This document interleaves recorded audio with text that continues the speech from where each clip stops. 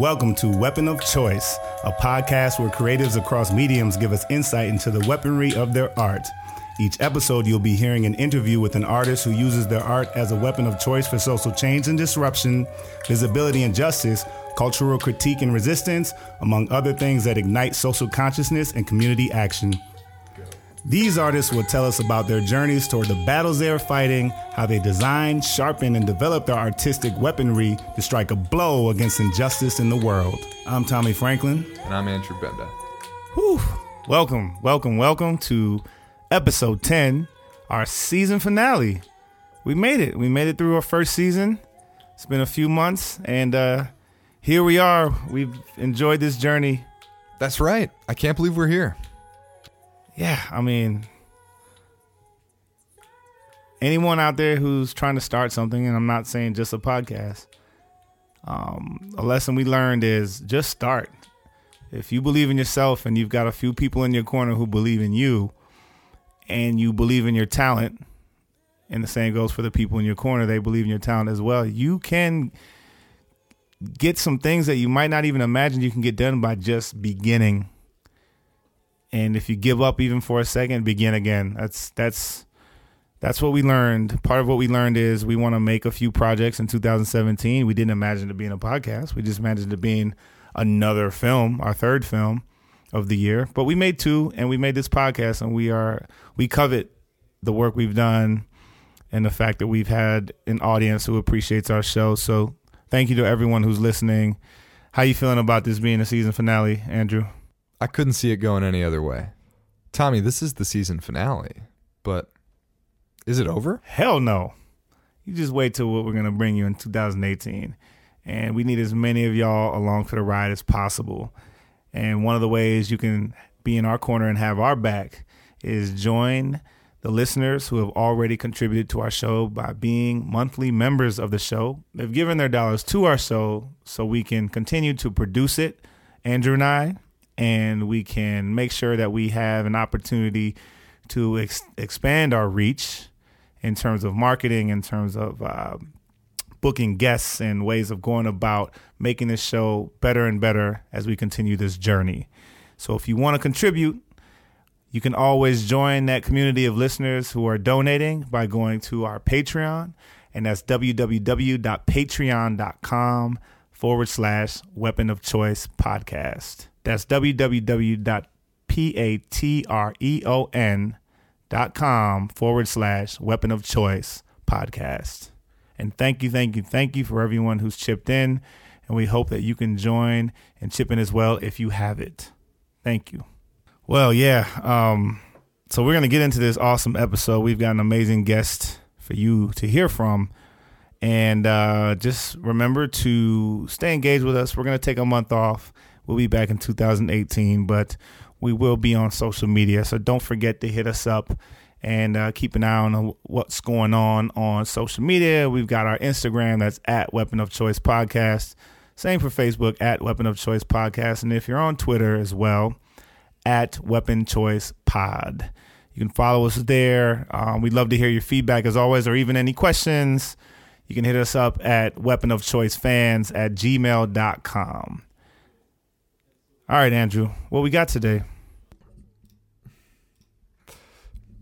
Our guest this episode is Sarah White, who is a creative force. Sarah is a nationally recognized singer and songwriter, a photographer, and a healer who works in her community to engage artists and activists in powerful manifestations of identity, spirituality, and creative growth. Sarah has independently released 2 solo albums. Her Neon Soul sound blends sultry electro and Afrofuturism. And guess what?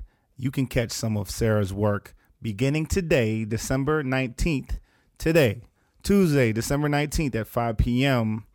And it's featured in Hennepin Theater Trust Energy Made Here launch at the Art Gallery at Le Meridian Chambers Minneapolis Hotel. So get on down to that, y'all. We are thrilled to present our interview with the amazing, the insightful, the one and the only, Sarah White. And is this me? Yeah, that's yours. It might be high. Thank you so much. There's a little bit of like raw honey and ginger. Oh, that's perfect. And then like a heart opening shot course if you guys get emotional later. Perfect. Perfect. You've officially been to my house. Oh, that's really tasty. Okay.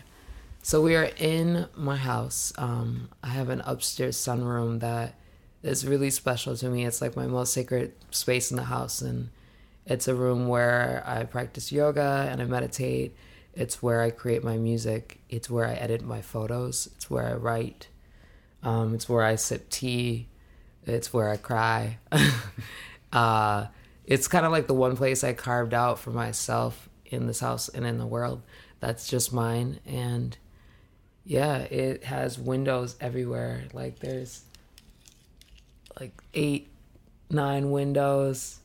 And I have my feminist banner with Angela Davis and Asada on there, and just all my favorite things in here. So I'm glad you guys came up to my space. Hi, I'm Sarah White, and I'm a singer and a photographer and a DJ and a healer of sorts, and I work in the community. All right, Sarah White, thank you for joining us on Weapon of Choice. Thanks for having me. So you're quite busy, and we're definitely honored to have you on the show. And you're such a multifaceted artist. You write, you sing, you photograph, you heal, you teach, you model, you DJ, you organize. Oh, wait, and you're a mother. What lessons have you learned about balance? Oh, yeah. So that's something that I'm working on right now, trying to figure out what balance looks like. I struggle a lot with balance. I learned that if I'm not living within balance, I lose my grounding and my earth and my footing, and that could be detrimental to spinning all the wheels that I spin. So I've learned that I need ritual to create balance in my life right now. What has ritual looked like for you? For me, ritual right now is being with community. So like cooking, even like hands-on work, sound, yoga. But also for my own personal ritual right now, I spend a lot of time burning things, like burning copal, palo santo, sage, just having that time by myself to recheck in with things, make tea, make curry. Why have you made these your weapons of choice, and what battles are you fighting? I feel like I haven't really had a choice when it comes to using my craft as a weapon. Even when I first started rapping, my first band, Traditional Methods, it was all about changing the system and fighting for equality and justice, because I feel like that is something that needs to be addressed immediately within our system and within our community, within our circles.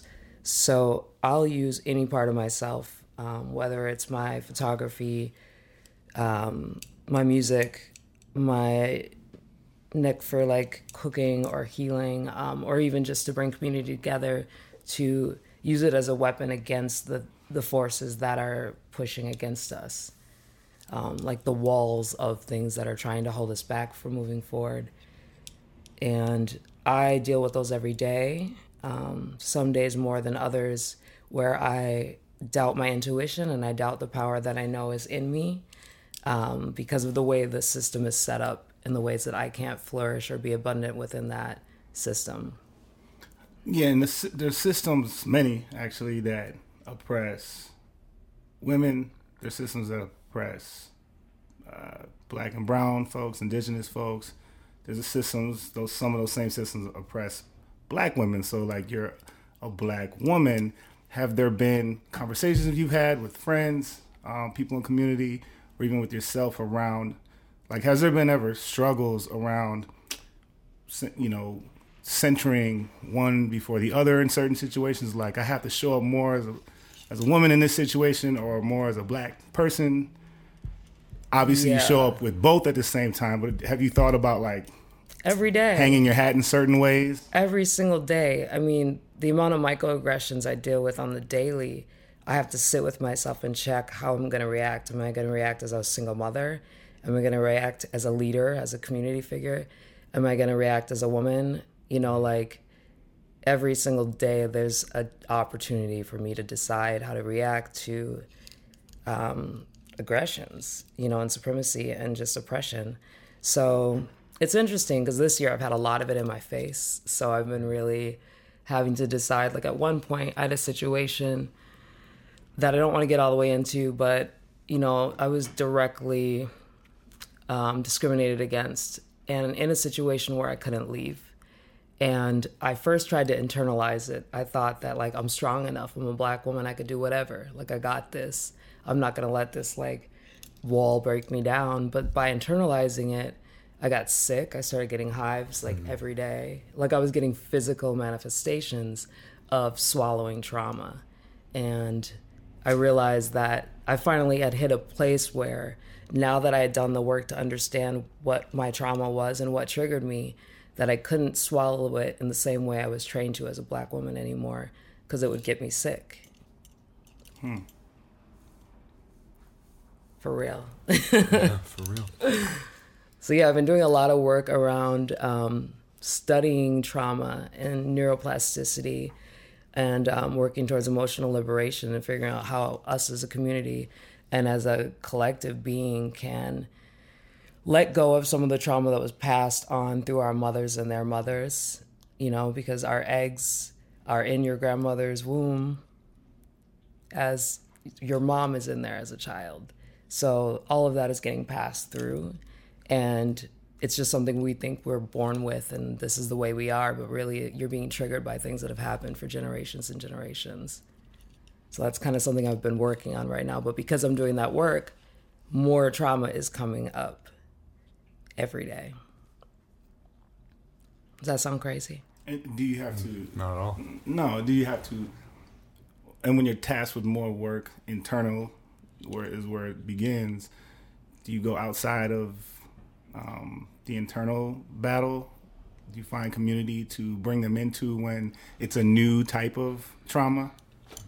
In some cases, I'm playing with it right now. Like yesterday, I went and got a Mayan womb massage, which like literally directly brings up stuff. It's like they go deep into you. And I knew it was going to be intense, so I cooked curry for 4 hours and I invited community over.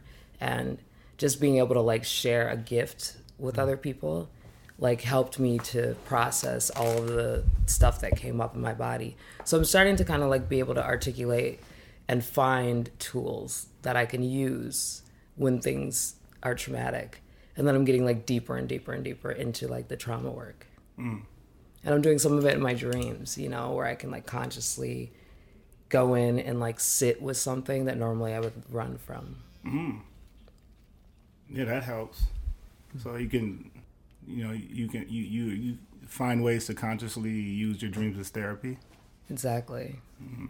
Well, and I think in the end, that's the revolution. If we can like get out of our heads enough to like see each other's power and know how to like really, as people, rise up above like this pattern that we're in, then I think that it's just an opportunity. So I don't know the answer, but I'm in it, you know, playing with it. Well, you know, I want to touch on the music for a little bit. How has making music been your therapy, especially in this era we're in?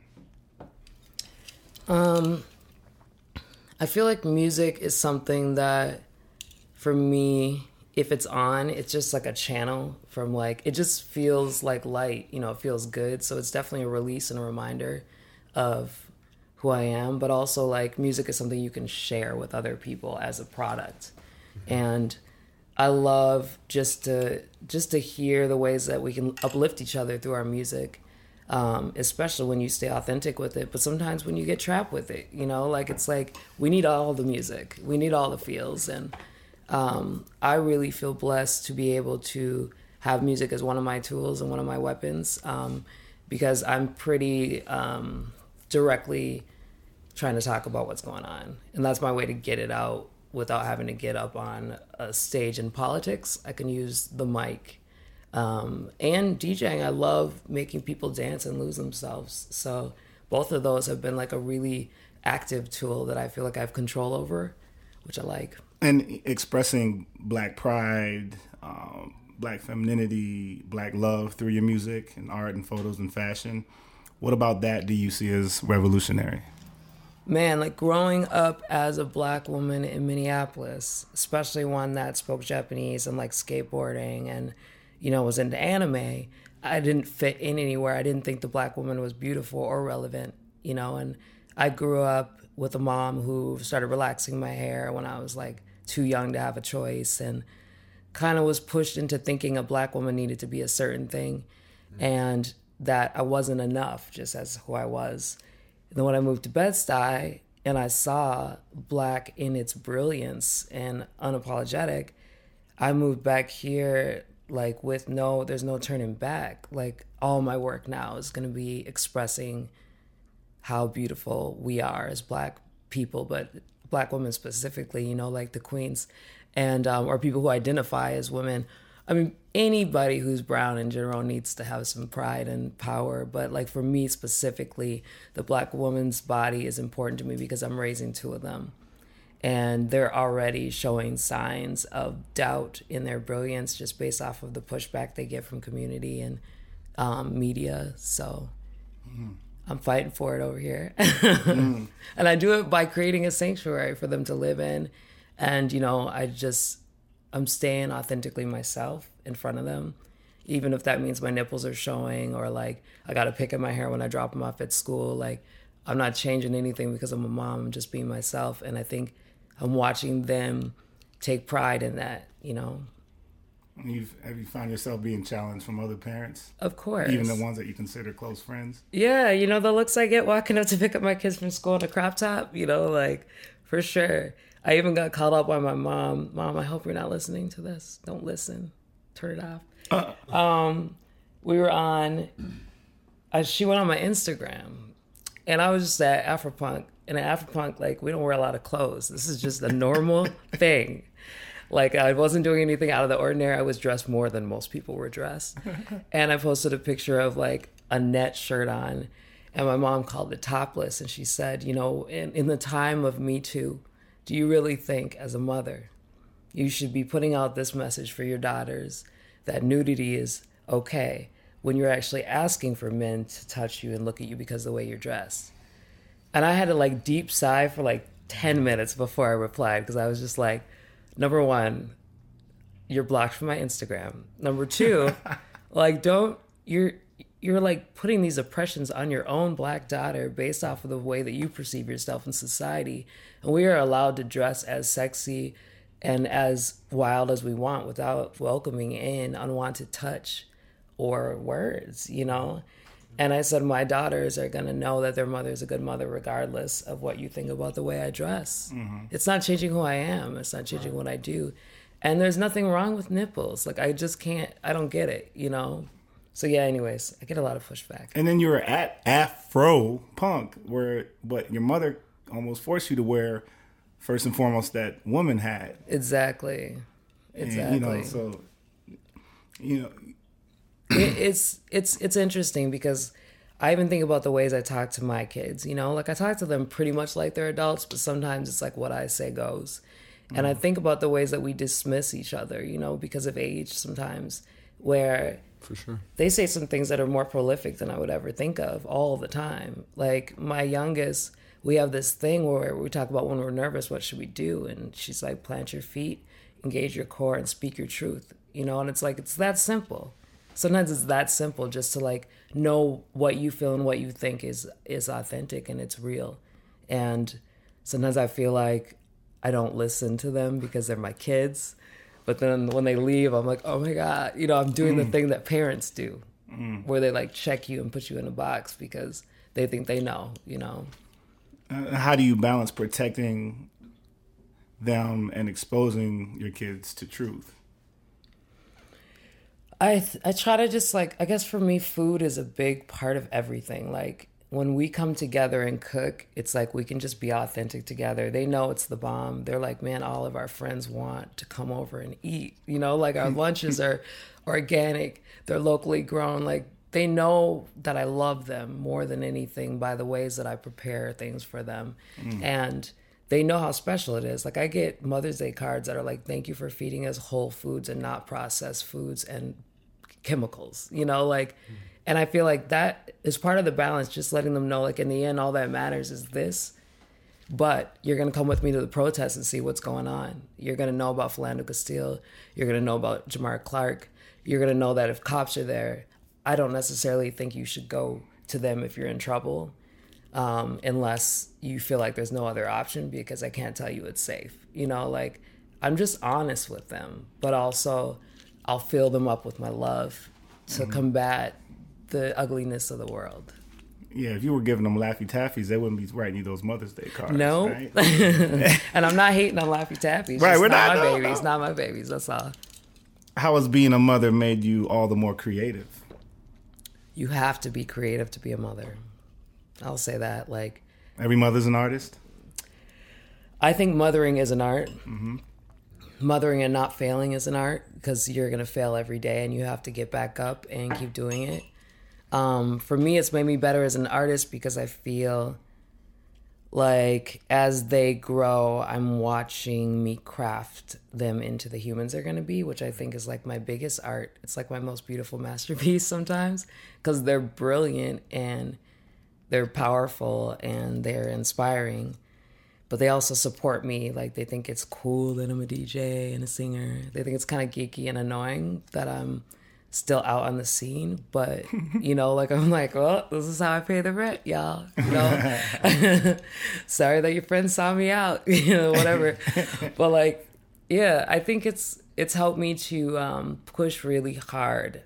You know, before I had my kids, I was just a rapper. I was not doing all the things I'm doing now.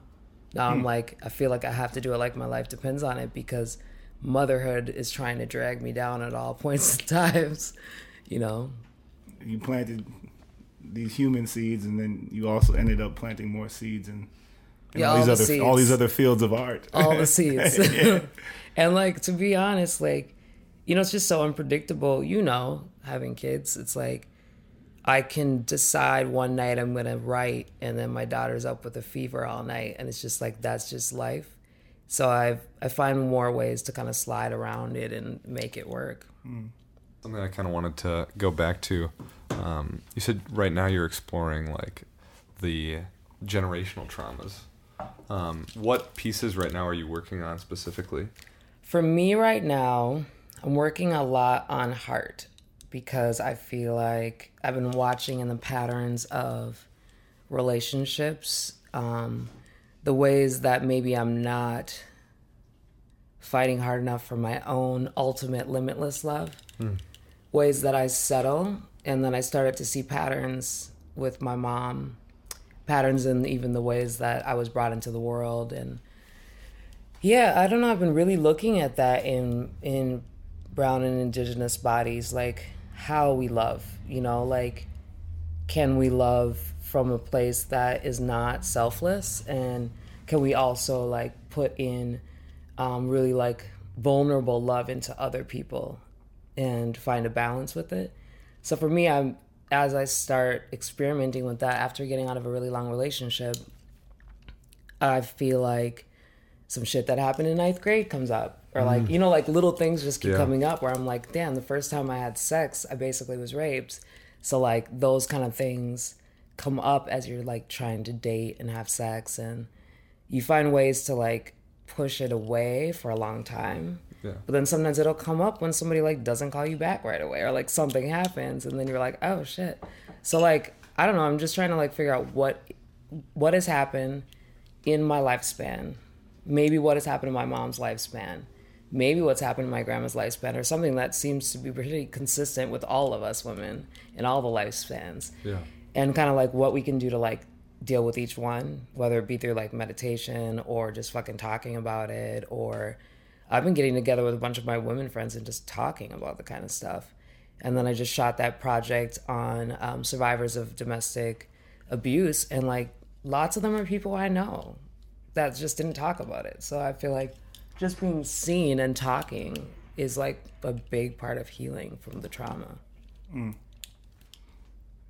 Like, it's been pretty amazing to already hear the ways that people have felt by seeing themselves up on the street and, like, feeling like somebody wanted to listen to what had happened to them.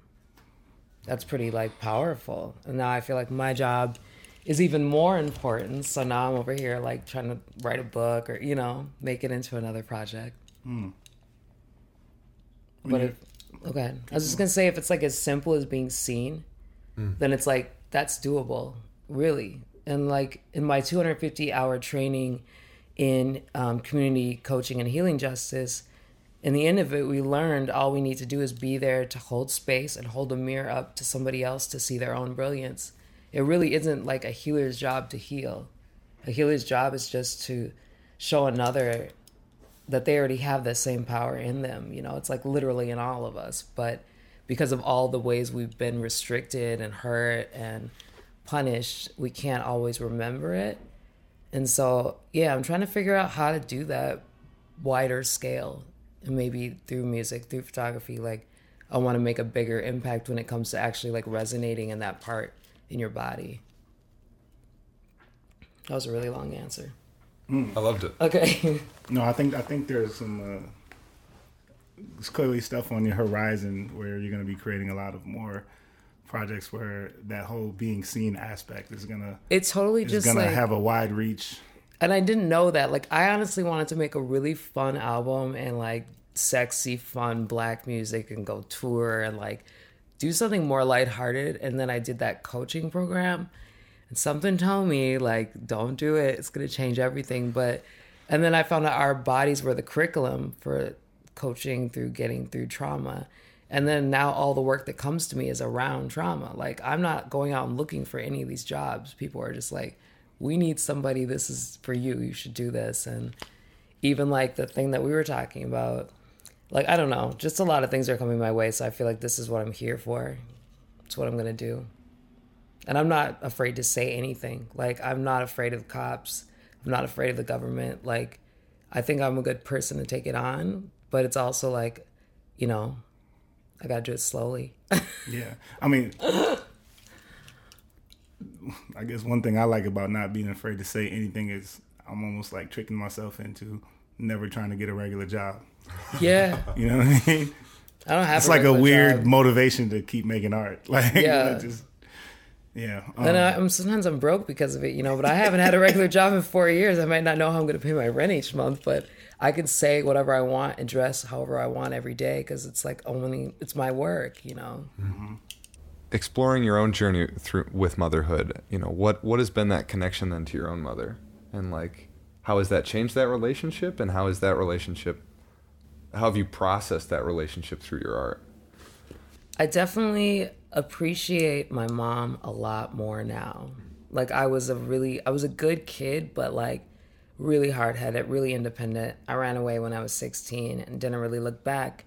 And I now think about her not sleeping every night, you know, just like wondering where I was and so worried. And all I could think about is me versus the world, you know, like, and once I got pregnant with my first child, I was pretty young and like I'd only known their dad for 3 weeks and my mom was just kind of giving me the look like, what are you doing?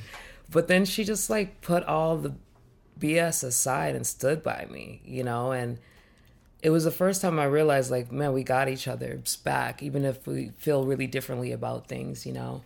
And then I entered into it not really knowing what it meant to be a mother, even though I had a mother. I knew I was very different than her. And at first, I think I did try to be a mother like she was, you know, like I like stopped doing my art for a while. And I mean, no disrespect to the way my mother mothered at all, but I realized I needed to create my own idea of what a mom was. And I'm still figuring that out because, you know, like my oldest is 13 and I'm watching myself say things like, you know, if all your friends jump off a cliff, are you going to jump off too? Or just things where I'm like, no. I'm like, why did I say that?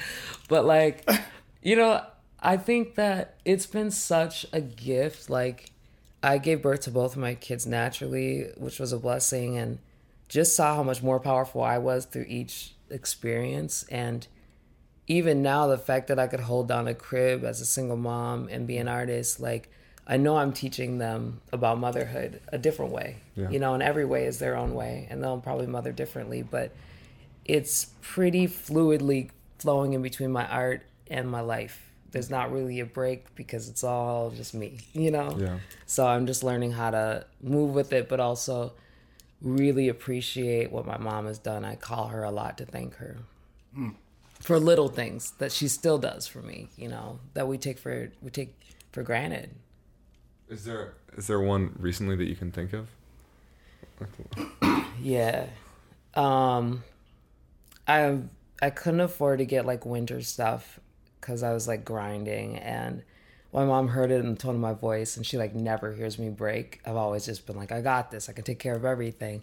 And like my voice broke a little bit, and she showed up the next day with like winter coats and all the things. And I didn't want to take them, but I knew she just gave me the look like, I see what's up, like I got you.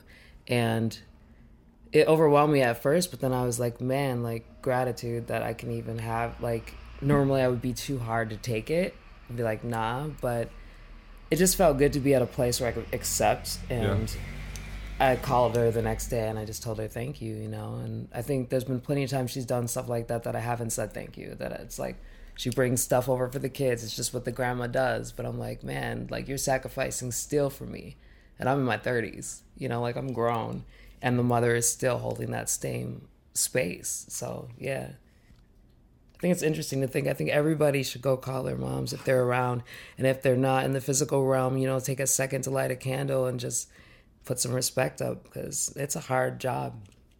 You talked about looking back, even thinking about your grandmother, your mother. What's that power of that maternal line?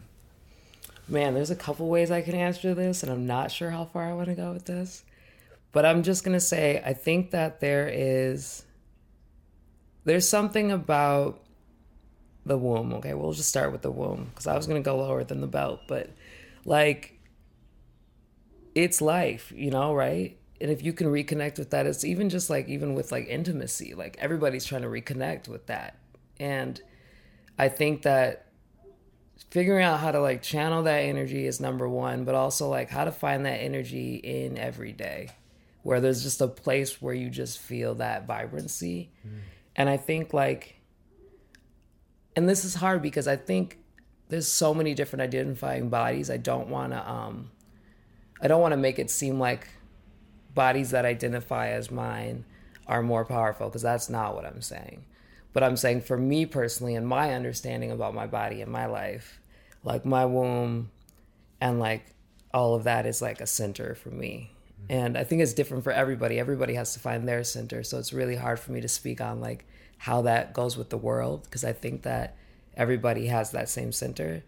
But that is something I know, even without meeting my grandmother, who was dead before I was born, is our connection.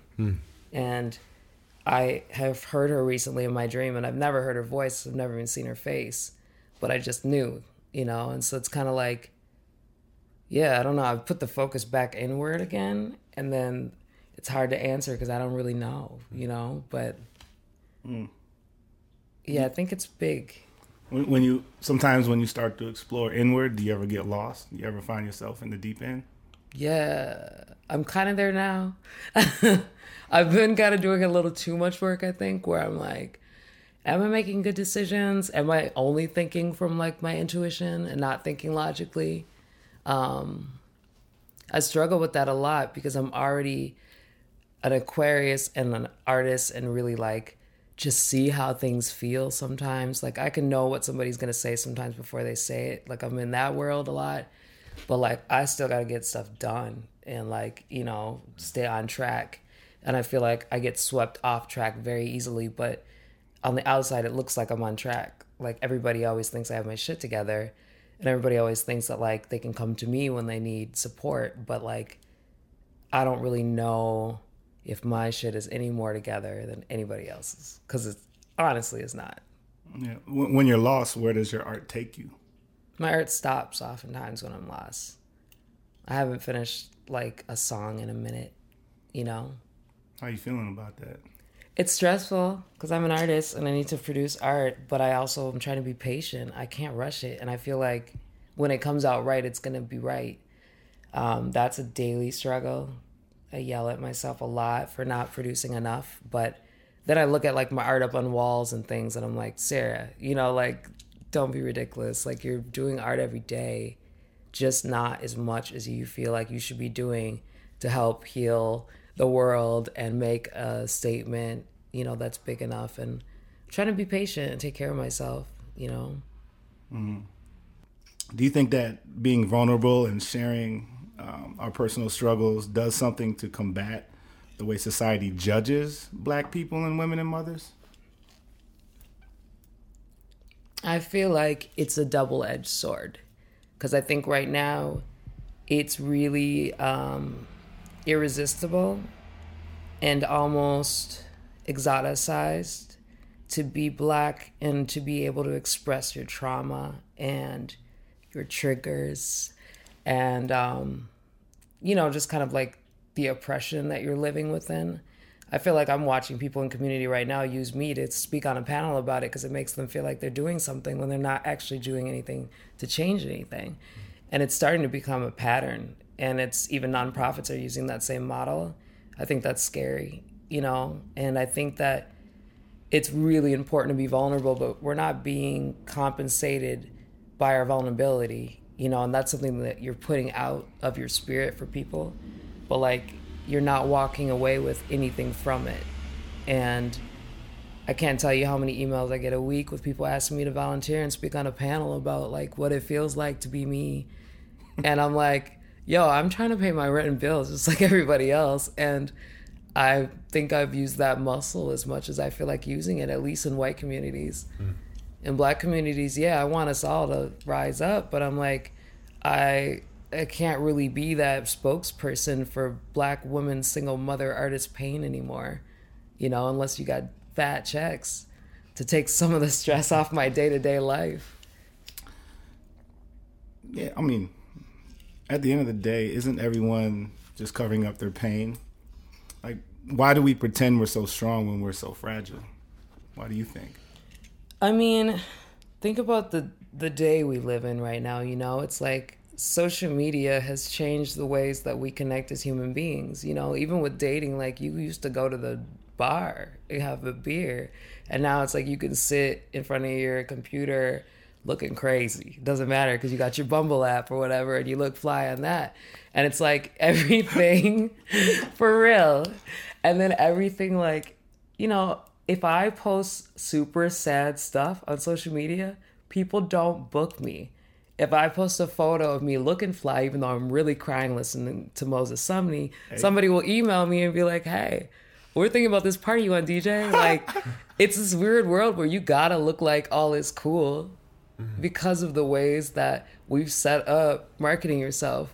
And so I try to break that. I go back and forth. Like, I just dress this way anyways, so I'll just do a quick little picture like, what up? I'm still alive. Book me for something. Remember me. But I'm also like, I'm tragic. I do poems on Facebook about my heart breaking open. And like, I don't have a filter, but I do think that it makes sense to look like you're all right because then you seem like you're all right. But in the end, that's not really helping anybody. Mm-hmm. But how do you fix that? How do you still stay relevant and get work and, look approachable, like not be too like an angry Black person or angry, artist? I don't know. That's a good question. I have this like dream of this really radical world where like, yeah, I think a lot about love right now. I think it's just like a part of my life right now, but where there is a thing such as radical love where no one has to like sacrifice anything, any part of themselves that takes away from their full self, right? And I feel like if we could do that out in the world with each other as friends too, like not have to put up a fake funk about anything, but also not put our weight on people, right? Like hold a common space. Mm-hmm. Then I think that would kind of like go out into the ways that we work with each other. Like if we know an organization is going to take advantage of somebody else, even if they are a competition, like if I know a certain nonprofit is going to tokenize another Black woman because I say no to the gig, like in my perfect, beautiful world, I'm like, no, don't worry. I got you. I got some other work. Let's stop supporting these systems that aren't feeding us, But I think it starts with each of us, and that's a lot of work, but slow. Slow but steady. Yeah, I mean, and sure, you write some tragic poetry. You also write some amazing, uplifting, and beautiful poetry. So in terms of writing, when you're writing, do you ever find yourself having conversations that you long for in otherwise spaces or in relationships other than with yourself and audiences? Totally. And I just realized that because I don't even overthink it. Like if I write a poem on Facebook, I just write it on the spot. I don't even go back and I'm just going to write what words come out. And they come out like water when I do that. And I don't do it very often, but when I do, I'm like, this is something that I'm not getting to say in everyday life right now. And I don't need anybody to understand me or to read it or to hear me. It's just for me. And that's when I feel like it's the most authentic. And sometimes I look back and I'm like, dang, Sarah, like you just went off, you know? But I'm like, I have a like no delete policy really when it comes to like my art. And sometimes I'll like do something where I'll shoot something really racy. And then the next day I'm like, oh, I don't know if that's good. And I'm like, actually, nah, that's where I was that night. Like, I don't care. And it feels good just to like get it out from my heart. And yeah, I think it's interesting and romantic, and I'm honored that people even think it's uplifting because it's just like thoughts that are in my head. So it always like inspires me that other people can listen and like get something from it. Like all my art I kind of make selfishly for myself, even though I know it heals other people. I'm like trying to get to the root of my own stuff, you know. So how does that work into what you're just saying of this idea of radical love, or this world of radical love that you envision? Like, how do you connect those? See, I'm still making this world up, you know? Yeah. Like this is something that like has kind of came to me in the last like 2 months, but I think this world of radical love is also balanced out with self-love, right? Mm-hmm. So like if you have feelings and thoughts that need to come out and you hold them in, then it's like you're damaging yourself. You know, it's the same as like if you drink too much and try to hold that in. You know, it's like literally the same thing. Like the thoughts that you have in your brain, if they're toxic, are poisoning you, you know? And it's like, I don't know. I just think that we live with so many negative thoughts against ourselves, so much like negative self-talk every day, that like if we could find a way to, you know, push that out, then we actually can start to work on that radical love overall. I just like the word radical. It feels like something unheard of. I don't even know what it is. It's just bigger than this, bigger than what we're doing right now. Because I just think what we're doing right now is half-assed in so many ways. I mean, a lot of people stop at the word progressive and don't progress to the word radical, right? Yeah. Well, and I'm like, yo, what are we doing? You know, like really? I'm tired of like hashtagging and talking about things. Like I'm really trying to do it, even if it's me by myself. Like I'm going to put the work in so then I can help encourage other people to put the work in. And mine might be messy. You might see me out acting crazy because I'm exhausted from doing the work. Or I might just like, you know, run away and isolate for a while. But like I'm trying to really do the work. And there's just a special way of whether we see, sometimes we all cover it up and we have this social media veil. For you when you're exhausted, I mean, no one in this conversation perhaps ever can really truly understand when you're most exhausted. But even when you're most exhausted, you never give up. No. So like there's just that never giving up while you're at your peak almost of exhaustion. Like talk about that. Dude, okay. I didn't even know I could get as exhausted as I've gotten this year. I think like the orange man coming in the office and like I got like pressed from every single angle, and my heart and my money and my living situation. And like I literally thought I might break for the first time. And I really believed in the Black woman doesn't break thing. Like I really truly thought that was a thing. And then this year I thought I was really gonna break. And then I realized that I was magic and I couldn't break. Like I really realized it. I was like, wait, shoot. The fact that you're not breaking and you know you're not really gonna break means that you're magic. And like, you know, I feel like everything I say sounds so fairy-like right now. But I mean, for real, I just realized that like, I'm not going down like that. I'm not. If I'm not going down from like the stuff going on in these streets, then I'm not gonna go down from some microaggressions Yeah. or some love or anything A else. fall down the stairs might kill you, but you're definitely not gonna give up. Yeah, that was rough. Thank you for bringing that up. I might have fell down a flight of stairs. May or may not have. It was rough. May have gotten a lot of bruises. Post-traumatic stress syndrome. Well, yeah, I don't know. I feel like it gets hard, like when you're exhausted. And yeah, I don't really know how I make it through it, but I just know I'm going to, because I have to. And maybe my daughters are part of that too. I'm not ready to leave them out here until I can show them as much as I can.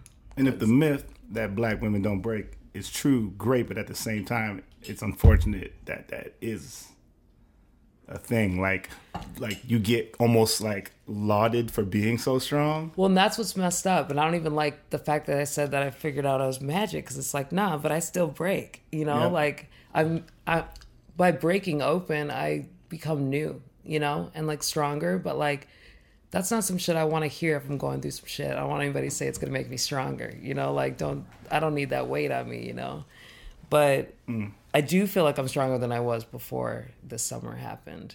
So I don't know the answer, but I do know that we are allowed to break, and we shouldn't have to hold on to the world's issues on our shoulders as we have been. I think that we need other people to step up. We need allies to step up a lot harder than they are. We need brothers to step up. We need a lot of other people to take on some of the emotional labor that we're doing every day just to make shit cool for everybody else. Do you have periods of creativity, a process that looks one way when you're in love and another way when you're not? Yes. And that's interesting, because I I found love with the father of my first kids, and we created together. We made 2 kids together. We made 2 albums together. We played in a band together. So I kind of thought love could intertwine with my creation process, because it was. But I realized I had kind of like geared all my music in a certain direction based off of this love, not based off of like my authentic self in some ways. Now I feel way different. I feel like if I am using that part of myself to love someone or like be physical with someone intimately, it kind of has been almost like disrupting like static my process with creativity. And it's great, because then when it hurts, I got 100 songs on deck. Like I can just go into like, oh my God, I want to write 800 sad songs. But if it feels kind of all right, then I can't really write. So then I feel all like some Basquiat shit, or something crazy where it's like tragic, like an artist who can't create, but who's like having fantastic other experiences. Yeah, I'm trying to figure it out, but it's definitely like there is a correspondence. There is like a connection between that with me right now, but I can't tell if it's because of where I'm at in my life or if it's a part of my process. How does self-love and care inform your songwriting?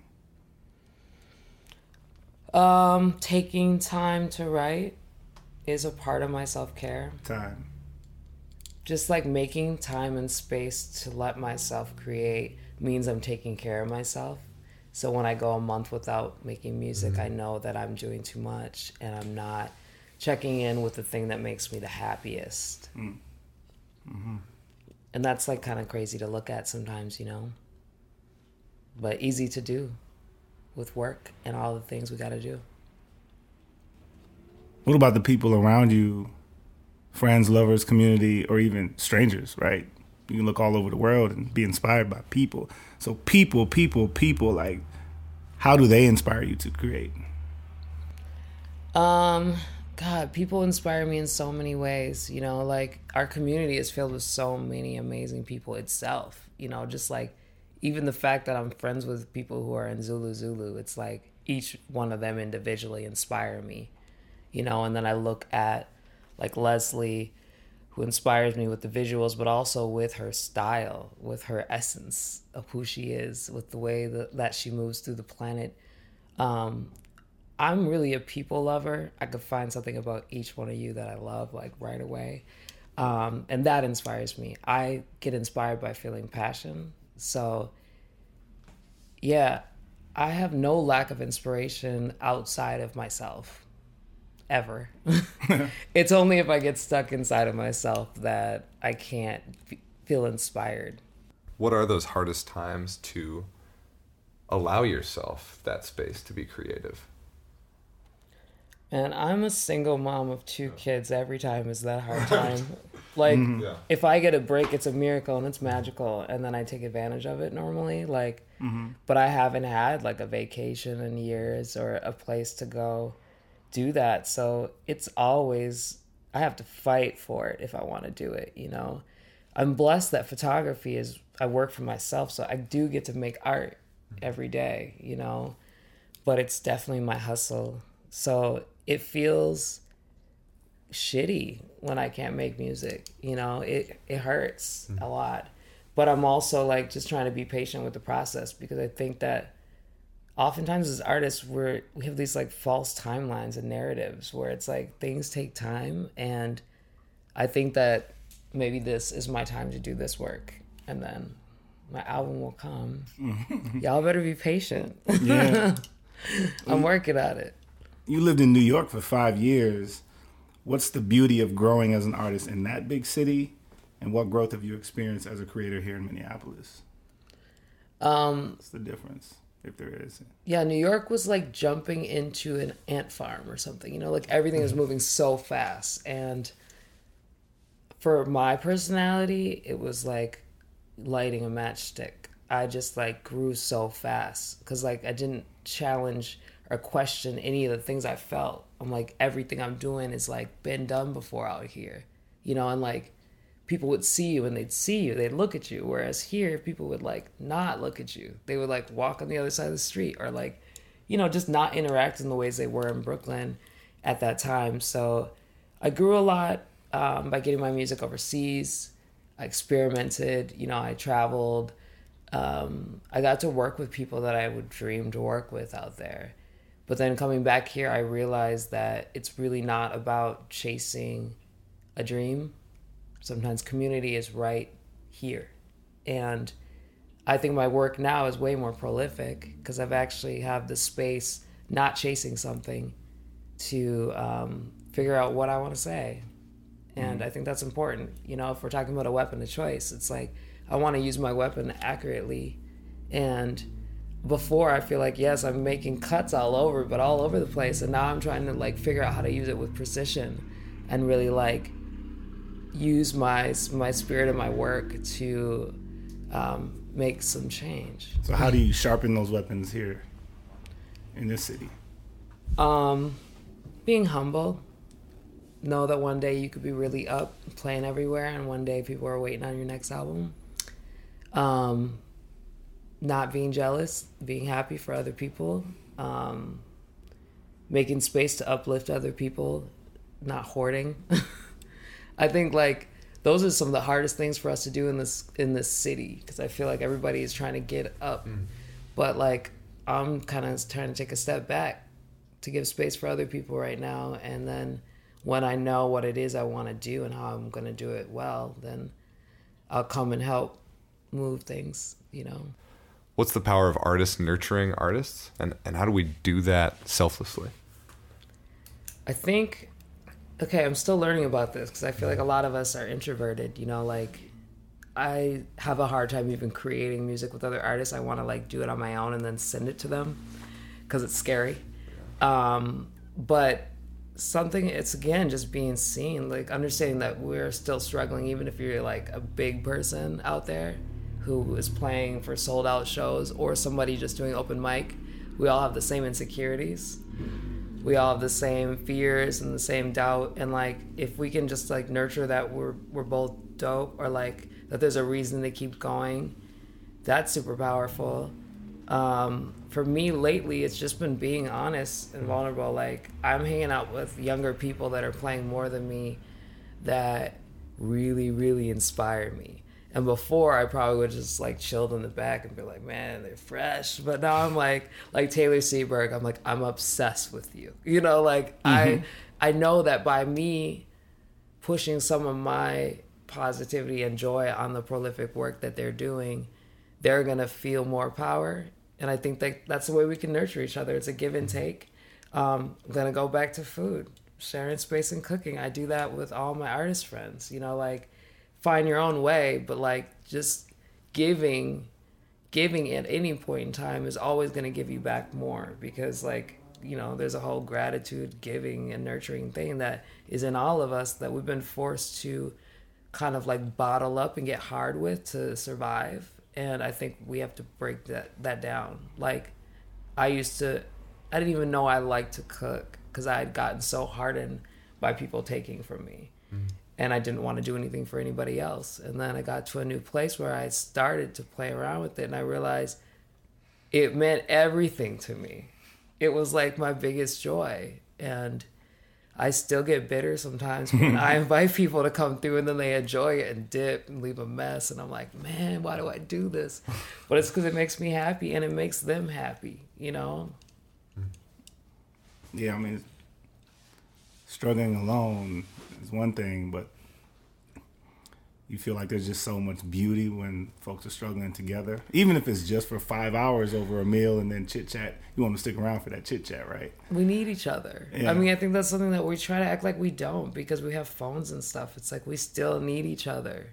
That's just the bare necessity, you know? And like when people aren't connecting with each other is when we have suicides within our community. And, you know, just a lot of activists were starting to drop like flies. And that's when I got more active in creating a nurturing space, because I knew that's something I can do. You know, like I can't always be on the front line because I got to pick up my kids from school, but I can be the spot to go through after you're on the street all night and come get some tinctures and come eat some food. You know, I'm kind of just like trying to break down a different way of doing things. And I'm not saying I'm the only one doing it, but I think that it's something that could be pretty revolutionary, especially if the food is holistic, organic, and cooked in a way that's going to also be healing the cells in your body. Like, I don't know. I think there's little ways that we're not using all of our brains yet where we could be doing a little more.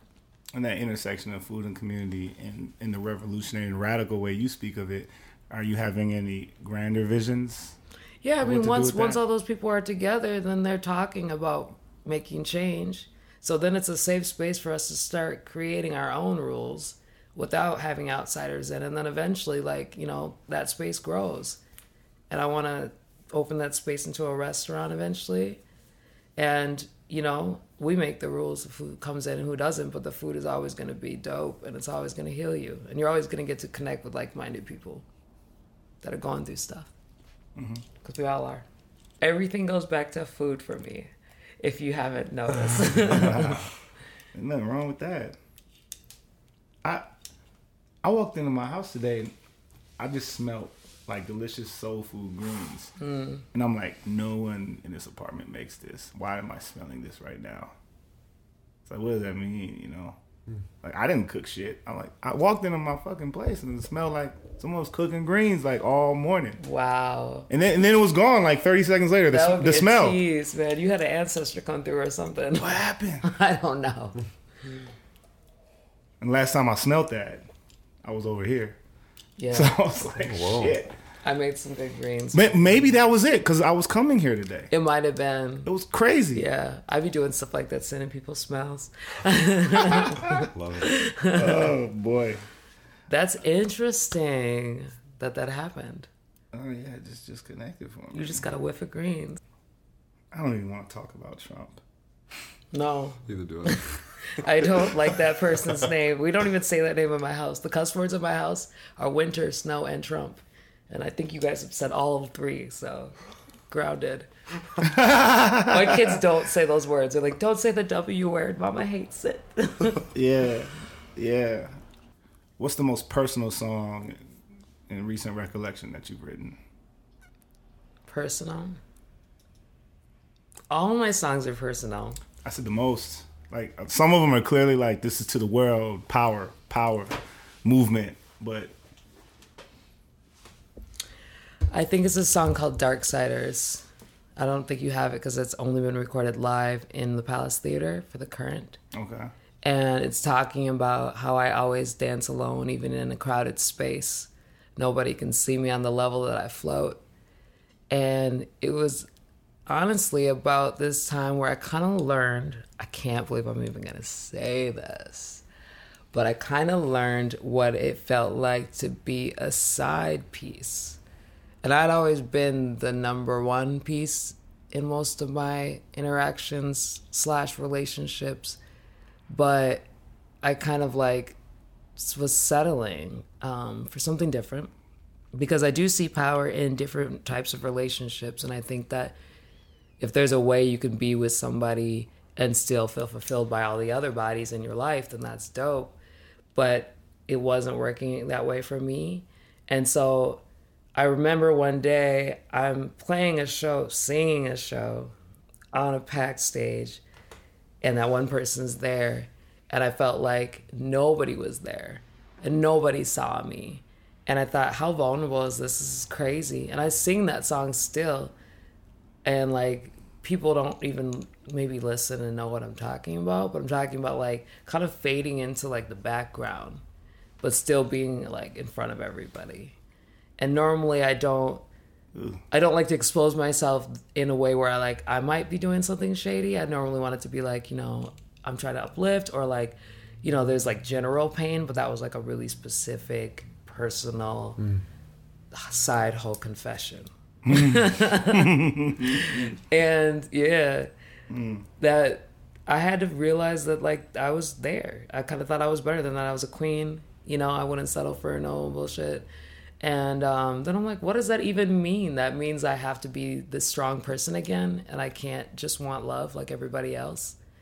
I have to like be the example of how to love with respect and gratitude for yourself. Like, no, I don't know any more than anybody else knows, so. Cool. Yeah. What are you tired of hearing? I'm tired of people telling me how dynamic and important my work is, and that I should apply for a grant. Like, why would I not apply for a grant? Like, really, are you telling me something that I've never thought of when I'm a broke artist? Like, obviously. Do you want to write it for me? Do you have a voice to go along with Do you want to advice? actually just give me some money instead of asking me to do this crazy process that's going to make my hair fall out and I'm still going to get rejected? Like, do you have reparations? That's what I want to talk about. Direct reparations. And do you think there's what do you think is a unique way of handling denial when it comes to asking for money, to applying for grants as a black person, as a woman, as a black woman? How I handled getting denied? Do you think it's clearly a different way of trauma to that type of denial? Of course, like it takes so much to, like, at least in my body, it takes so much for me to not be overwhelmed by just looking at a grant, to actually go through the steps of applying for it and figuring out how to explain my spirit on paper. But then to get denied after that, it's like pulling a rug out underneath you again, where you're just like, why do I even mess with this system? And that's why I lean towards like a whole radical new understanding, because I don't think the system is made for me. If I'm already doing the work and I've been doing it since I got out of high school, why do I have to explain what my work is going to do for community? And why do I have to explain why I am worth it? Like, you literally are seeing what I do. I would like somebody who works for an arts board to just send me $50K and let me keep doing what I'm doing. And I'm not going to rest until if that's not a part of the conversation, I don't really want to talk about grants. Mm-hmm. Like, that system isn't for us. Mm-hmm. Doesn't work. Mm-hmm. I could go off about that because I just got denied from a grant, and like, it's a tiny grant for parents who are artists to sustain. And then their answer was, I didn't get the grant because I didn't talk enough about how it's going to affect community.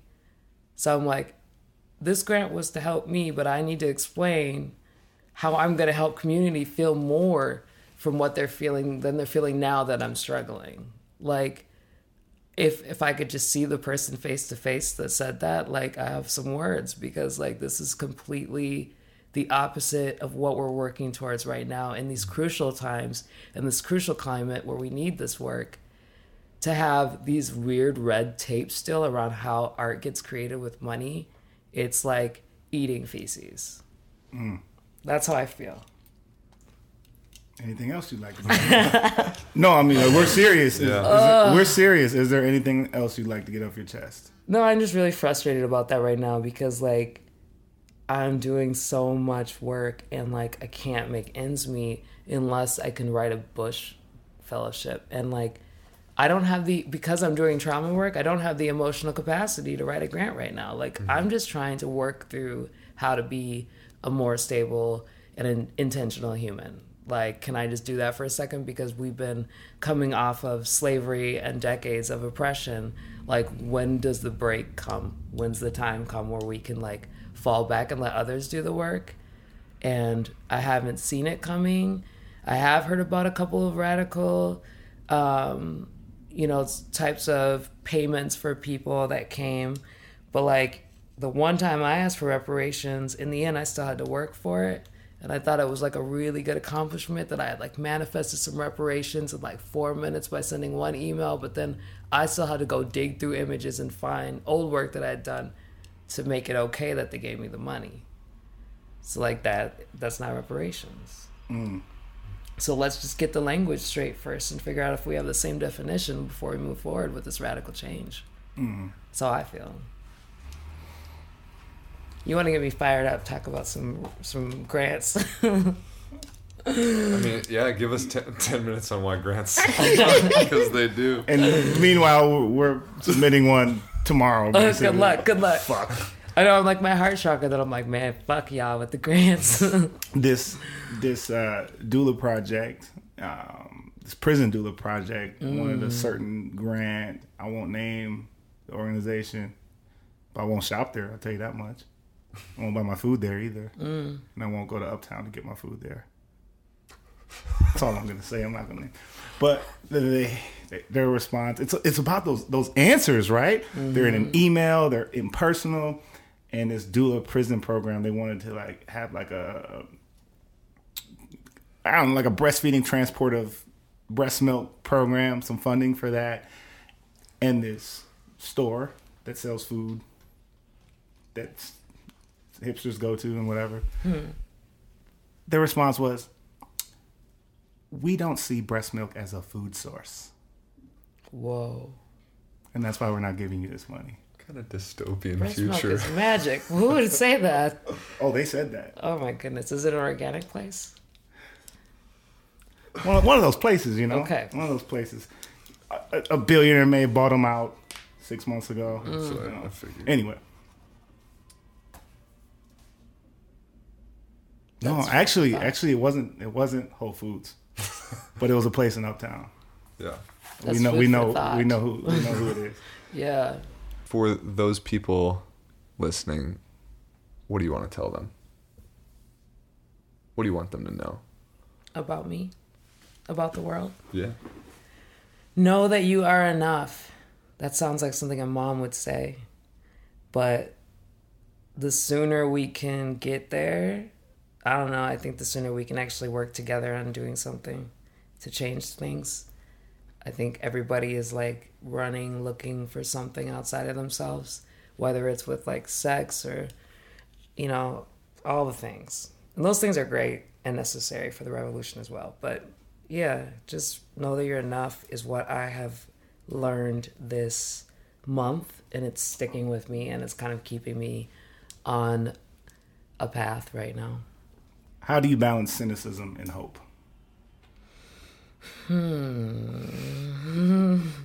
It's cute because that's kind of the life I live. I'm in between either being like really cynical, and just not really believing stuff's gonna work out. But then there's a side of myself that always knows in the end everything works out. So as much as I can try to feel upset and unoptimistic, my gut just knows that no matter what happens, it's going to work out, right? So I'm trying to cut that time off a little bit with the cynical side. You know, I'm like, cool, I can sit here and feel angry or feel like nothing's going to work out for a half a day and still get some stuff done, or I can do it all day and just watch Game of Thrones. You know, like I can make a choice. Yeah. It's like, so sometimes the way I balance it is just kind of checking in with myself. And like today I might need a day where I just don't leave my bed and I just feel like the world doesn't hold space for me. I feel like the world doesn't deserve what I have in my heart. That's me probably 3 days of the week. And the other days I'm out there being active, you know, and not everybody has to know that, but people who know me well can kind of tell when I go in and out of those two worlds. And I think that sometimes it's kind of good to be a little bit cynical, because then you're not just settling, because like that's something we can't do now. And I feel like, honestly, that's something that has subconsciously been worked into us through media and everything. Is like, it's so much easier to settle because there's something else you could quickly latch on to. You know, all these quick pleasures. Hashtags. Exactly. And it's like, yeah, oh, it's so sad what happens, you know, in this part of the world when this disaster happened, but, you know, let's just move on to the next. And it's like, nobody's even talking about Puerto Rico anymore. And some people just got power, you know? Some people, like, they have to rebuild their whole, everything has to be rebuilt. And I think we're just living in a time where nobody wants to, like, deal with anything. They just want to feel nothing. Well, they don't want to be cynical at all. No. Not for half a day, not for 3 days out the week or 3 minutes. No. They're like, yo, we've already taken off our pink pussy hats from the march and we're moved on, you know? Like, let's go back to our mom groups and settle back in again, you know? Like, I like to feel a little fire under it, so I know that there's still work to do, or else, like, I could go numb. Yeah. And I think a lot of people are. Well, and that terrorist only killed 6 people. Talk to me when he killed at least 20. Exactly. Or like, you know, it wasn't in the Midwest at least. You know, I'm like, come on, y'all. Like, but you can't let it overwhelm you. And I remember during, you know, I think it was in Ferguson, I stayed up for like 2 days straight watching Unicorn Riot. Like, I didn't want to sleep. I wanted to see what was happening because I knew people out there, and that was an unhealthy side of it, where I was just like, I wasn't taking care of myself. I was getting really cynical about everything, you know, wanting to burn stuff down. So I think, yeah, there's a middle ground. Yeah, there's middle ground. There's a lot of hope, and that's why we talk to artists. What art are you taking in that's helping you recharge? Oh, man. So I kind of figured out lately that, like, I need a soundtrack with everything. Like, nobody is going to be over at my crib. Even this is awkward because we, like, don't have music on. I'm like, oh, my God. But, like, there's some people I play obsessively right now. Alice Smith. I've been playing her forever. I just love Alice Smith. But especially that song, I Put a Spell on You. She did a remix. If you've not heard it, please take a second and listen to it. It's beautiful. Moses Sumney, obviously. Oh, sure. Damien Caesar's Freudian album got me through a bunch recently. Leon Bridges, Valerie June, stuff like that. Like, I really just love to hear Black music right now, because I think we're making... Our music has always been really important, right? But I think that people are getting a little more free with not even having to hide the message anymore. It's like, even back on the plantation, we're singing like, we about to rise up, but it's in a way that they can't understand because, you know, we can't let them know. But now people are kind of like, dog, y'all did the most already. We're just saying it all. And that to me is so inspiring. Like Mick Jenkins, you know, like just stuff like that. I just get like on fire where I'm like, yes, like let's change something. Like, even if it's just changing it in the ways we write. Not everybody has to go with like a baton to the Capitol. It's like just writing from your truest self inspires me so much, and almost too much to the point where I don't know where to start. Because some of this work, I listen to like Moses Sumney and I'm just like, well, check please. You know, there's nothing more I can do. Every day. There's nothing more I can do to say anything better than he's already said it. And Andrew, can I get my $20? I said, I bet you Moses is on when we walk in here. Oh, did you say that? It was too, right? Oh man. So yeah, that I can go off forever, but there's a lot of music that I love. But I will say locally, I've been really like newly inspired by a lot of the younger bodies coming up. Yeah. And like I said before, Taylor Seaberg and then Thomas Abban and Bailey from 26 Bats. Kind of the ways that they are writing just so free, like the way I used to before I got ate up by the industry. Before I understood that I might not be able to eat 10 years later still, you know? Like before I had kids, before I left for 5 years, like I was there. So it's really inspiring to kind of try to reconnect with that energy and funnel it, you know, and also give them some of my like grandmother's spirit energy. Cool. Sarah White, it's been a pleasure and an honor Thank for you. this time and this space and for your words. Thank you for listening. Thank you so much, Sarah White, for blessing our show. How you feeling about the season finale, Andrew? That was pretty good. Pretty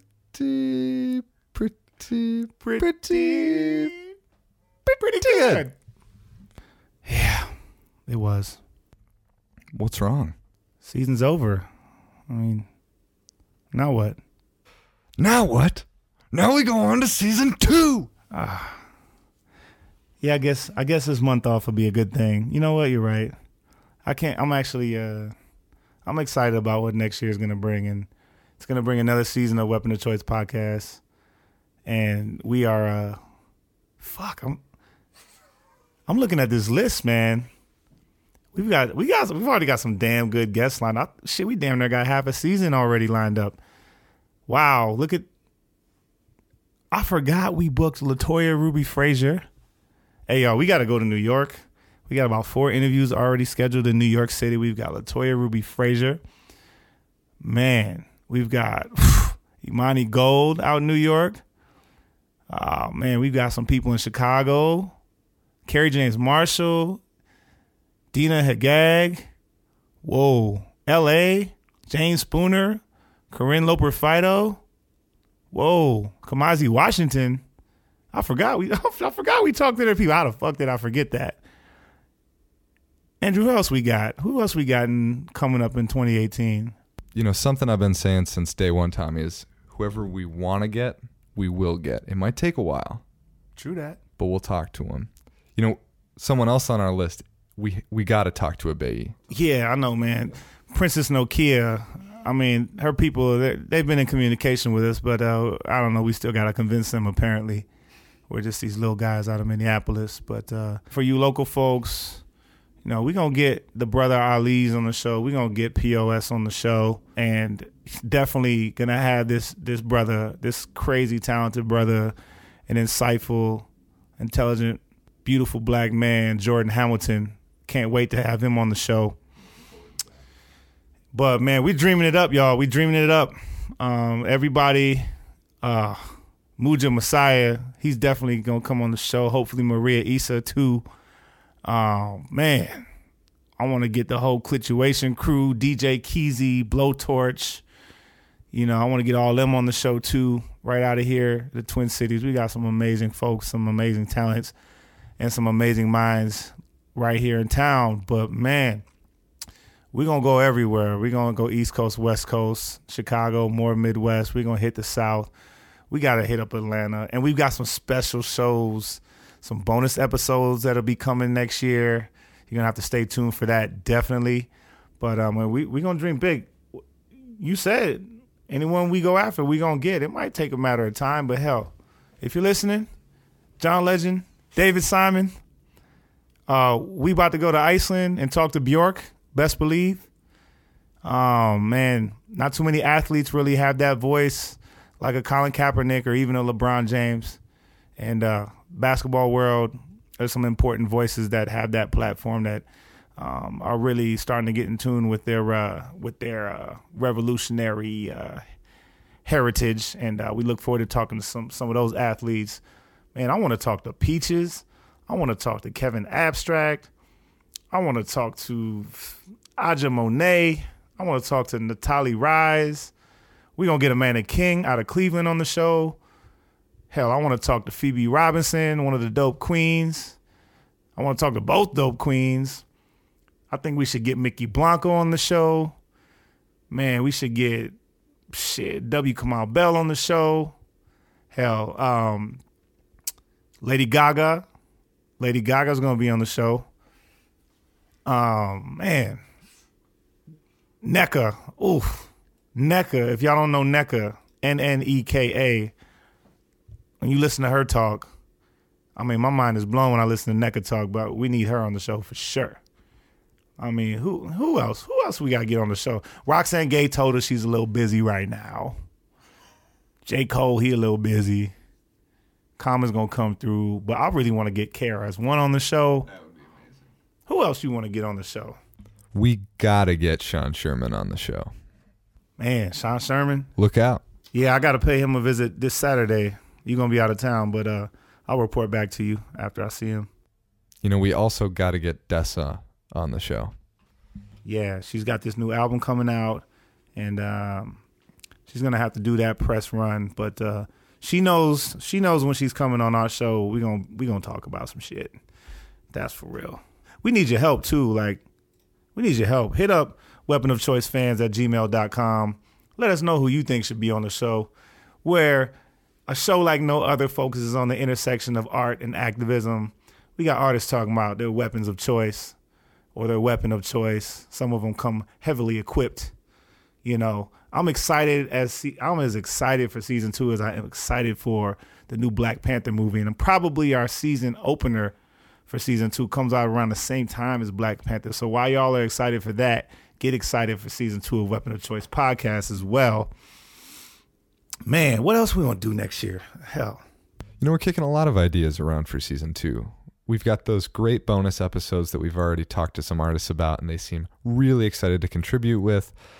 We definitely want to pull off a live show next year. We're not sure what that's going to look like, but we will keep everyone posted. And then just over coffee a couple days ago, we were throwing around that idea for that really special project that's going to be a little different than the normal show. We were thinking maybe a series, but... Yeah, a little bit, but it stays true to the essence and concept of what we want to present to the world. And I love sitting in any given coffee shop, sitting down with Andrew talking about the future of this podcast because we really believe in it. We really appreciate the people who believe in us, and we're going to honor that. And we know we can take this places with the help of everyone out there listening. So don't forget to keep telling your friends and sharing our posts on Facebook and shouting us out on social media if you yourself have a platform, because we will show you love back. Write to us, DM us, text us, email us, call us. You know, and we're here for you, and we hope that you keep listening. We do have some thank yous that we wanted to get to.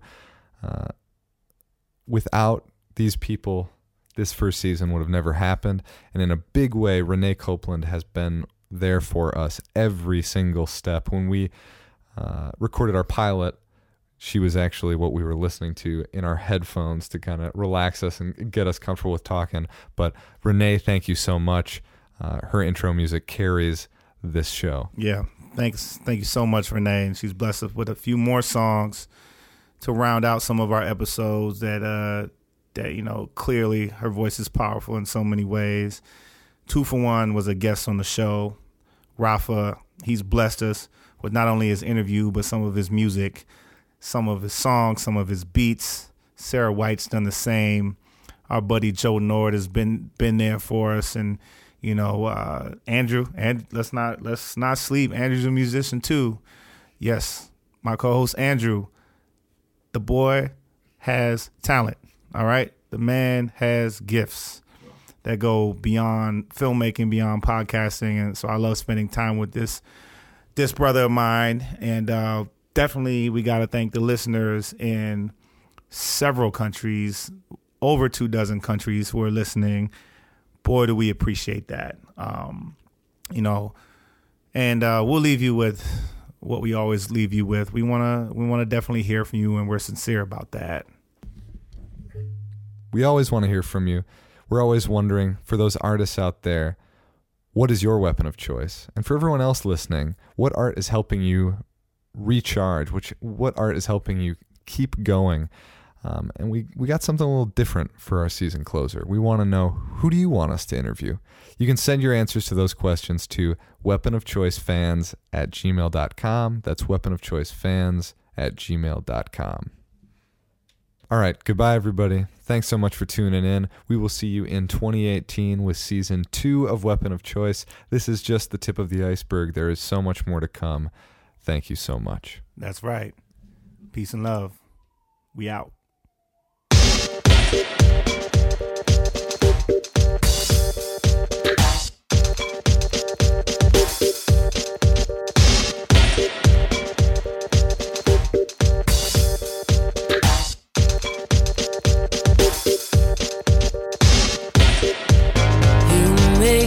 Feel so crazy.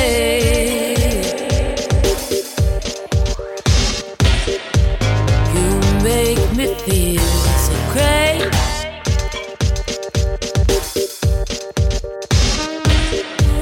You make me feel so crazy.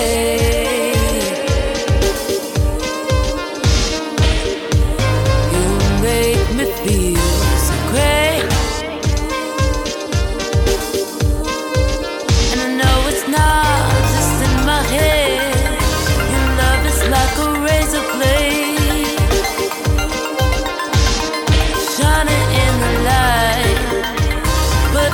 Never take the pain, I back away.